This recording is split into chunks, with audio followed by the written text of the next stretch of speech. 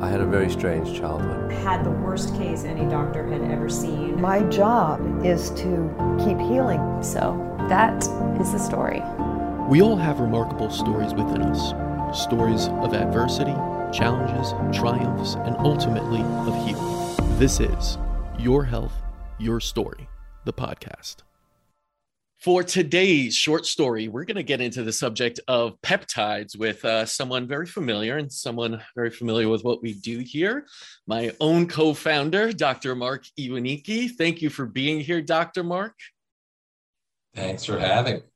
So, I remember going a couple of years ago to an A4M conference. And I remember there were two things going on there, two main events going on. One was hormone replacement therapy. That was very big at the time. But then there was this other one where most of the doctors were flocking to was about peptides. And I remember thinking back then, okay, this is going to go blow up because whenever you see this many doctors like flowing to one thing and then, the wave kind of comes after and then the patients ask for it and then it goes mainstream. So that's when I first heard about peptides. And I remember being kind of cautiously, is this a fad in medicine? What is going on here? And learning a little bit. And of course, you learned a lot more. So I want to start with the simple question of what are peptides? Yeah, so peptides are basically small bits of larger protein. So all proteins are made up of amino acids. Usually with giant proteins or hormones, they're really long strings of amino acids.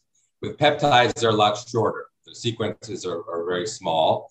And so peptides have very targeted effects. They don't have global effects on the body like a hormone would, where they're hitting multiple receptors throughout the body. They're having very targeted, specific effects. And so in that way, they're potentially a little bit safer than just using like a sledgehammer, just using a giant protein or giant hormone to have an effect on the body. You're almost using like a scalpel to have an effect on certain processes of the body. So doctors are getting really excited about them. They've been around a while. They're coming more and more into, I would say, mainstream. More people are hearing about them. I get it, even friends of friends asking me about peptides now.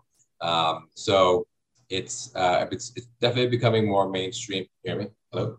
Did I lose you? Got me. So yeah, it's definitely becoming more popular. There are definitely ones that are probably hundreds at this point of peptides that have been looked at and studied. But I would say in clinical practice, with the doctors I work with, and using them with patients, I would say there are probably like 5 to 10 kind of big ones that most people are using and trying. A lot of the ones revolve around anti-aging, weight loss, overall rejuvenation, but some have more targeted effects for the immune system, for injury repair, for tendon ligament repair. So there's a lot of really cool uses for them. And I think more and more people are getting into it. Yeah, no, I mean, there are a lot of interesting ones out there. I remember being at the biohacking conference not long ago and hearing about different ones that are coming out. And they all have these weird names like CJC 1295 and like MOTS-C, and it does make it a little difficult to know what's what and what's good. Tell us your top 5 peptides that you like most and what they do. So my top 5, I'd say the number one probably would be the growth hormone releasing hormone analog. So peptides that naturally stimulate growth hormone releasing hormone in your body, which then downstream releases growth hormone. So those are really, I've seen, have the most kind of global effects, kind of with weight loss, with muscle mass increase, with fat burning, with energy increase. Those are really, really powerful ones that I've seen work really well. So that, like the CJC you mentioned, tesamorelin, ipamorelin fall into that category as well. So those are really great peptides. The anti-aging one for skin, GHK Cu copper peptide, that's a really strong peptide to help with collagen boosting and collagen generation in the face. So that's a really great anti-aging one. BPC 157, that's a body protection compound. That's a really powerful peptide for healing. So that one is for tendon, joint, ligament repair, post-surgery. It can even help repair leaky leaky gut. So using that, you can do that as injection or capsule form. In capsule form, it can actually help heal the gut. I know a lot of integrated functional medicine doctors focusing on gut health use it a lot, but it can be injected. You can actually inject it into specific locations as well safely. So that's a really great peptide for sports injuries, for things like that. Thymic peptides, or peptides that mimic thymic protein. So thymus is a really important gland for the immune system. It's kind of the training ground for the T cells, and where the T cells get, a lot of them get trained for how to fight off viruses and how to recognize self. So it's a place where if things go wrong, autoimmune conditions can happen. So regenerating and healing the thymus is really important. So thymic peptides can do that. So thymosin alpha, thymosin beta peptides can help do that. So patients have low immunity or low white blood cell count or low T cells, then these peptides can help boost that and regenerate that. And if they're dealing with autoimmune conditions, it can help balance that. There are some really great studies showing that. So the thymic peptides, growth hormone analogs, the copper peptide,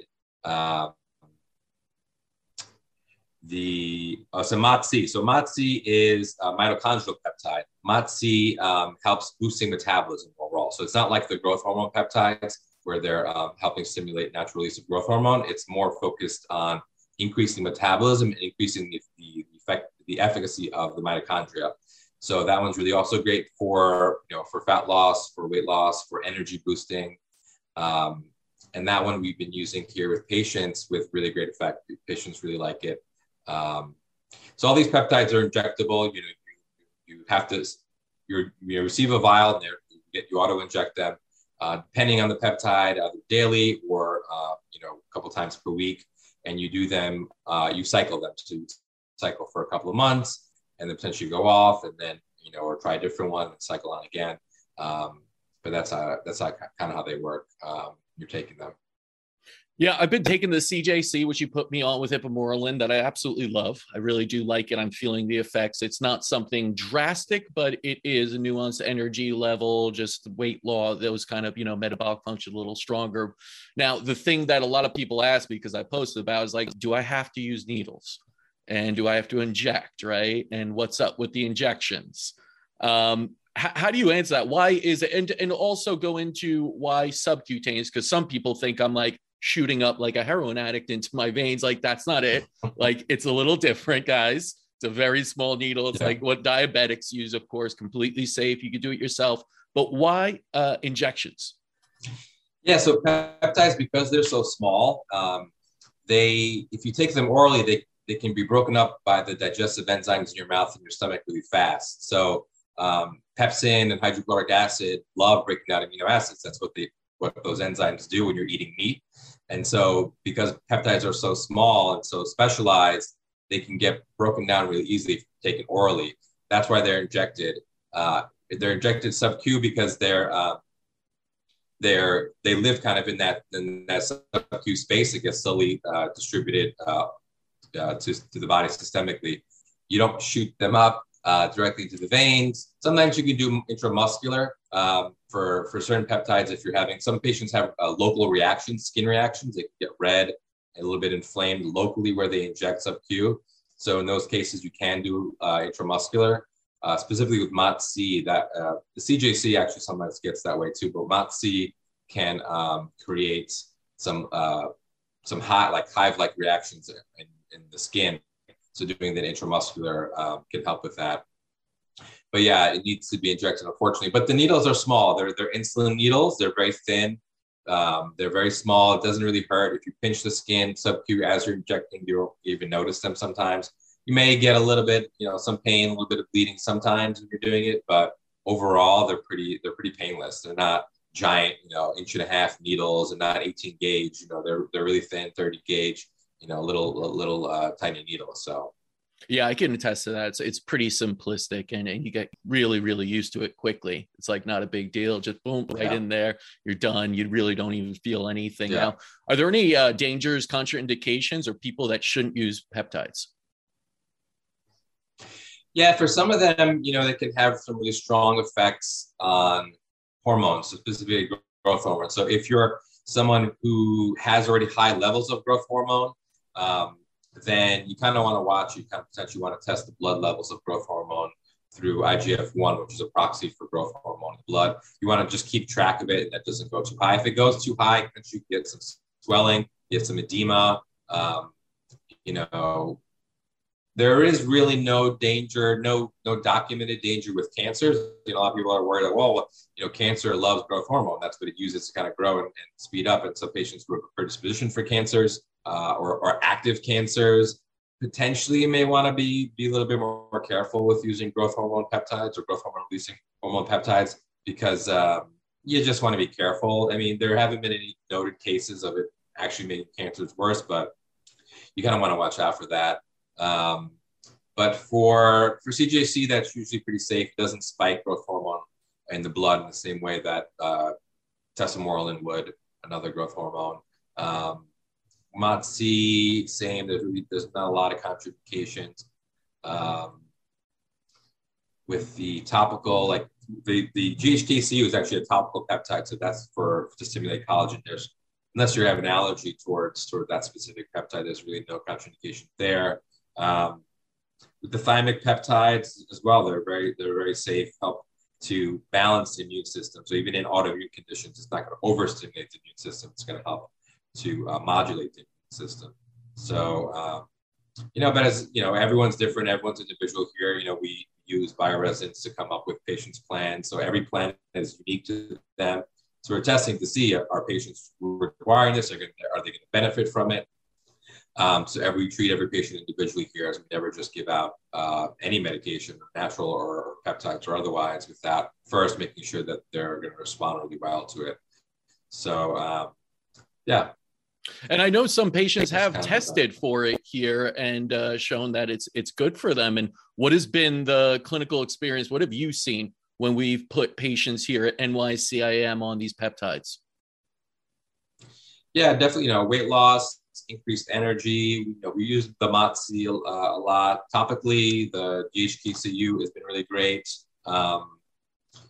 Patients reporting just overall, it just helps as an added bonus to their treatment program. It's not the whole treatment program, by far, by no means the number one thing we use with them. It's, I would say, a small adjunct to the total program of treatment they're getting here, but they are definitely benefiting from it. Yeah. And I have to say, I think it's one of the great things that we can continue to be dynamic, continue to be cutting edge, see what else is out there in medicine, and apply it not alone as a standalone, but as part of an integrative treatment plan that is truly tailored, personalized, and very specific. So it's kind of like an added little puzzle piece that can help catalyze healing and self-healing. And I know that's the way we're doing it. That's the way I'd love to see the industry continue to go. And I think there's a lot of potential for peptides to continue to be a little bit more mainstream every year. But again, knowing that integrating it with other therapies is really the future and not just sitting alone. Although I have to say, just looking at the addition in my case, not from a medical case, just for an optimization case, it's been pretty profound. So what are your thoughts about like the future of peptides? Do you see it going mainstream? Do you see the FDA clamping down? Anytime anything works, that's a little bit natural. The FDA likes to get on top of it. So I've seen pharmacies kind of work around it. There are ways to kind of, eventually I think what's going to happen is larger pharmaceutical companies are just going to take it, own it, and then give it a brand name, and then it'll be theirs. Because right now it's kind of non-proprietary. A lot of pharmacies around the country can do it the way they want to do it using compounding pharmacies. So eventually the FDA will get involved. I think, the injection thing is a big hurdle for some patients. They really don't like the idea of injecting themselves. So that's, a patient stumbling block. But I think they're really powerful. I think more and more are going to be coming out. And I think more and more targeted, physiological, biological effects are going to be had with these peptides. It's just going to be really exciting to see. There's just going to be more and more research around it. It's just adoption by the public, and then having the FDA kind of figure out how it's going to.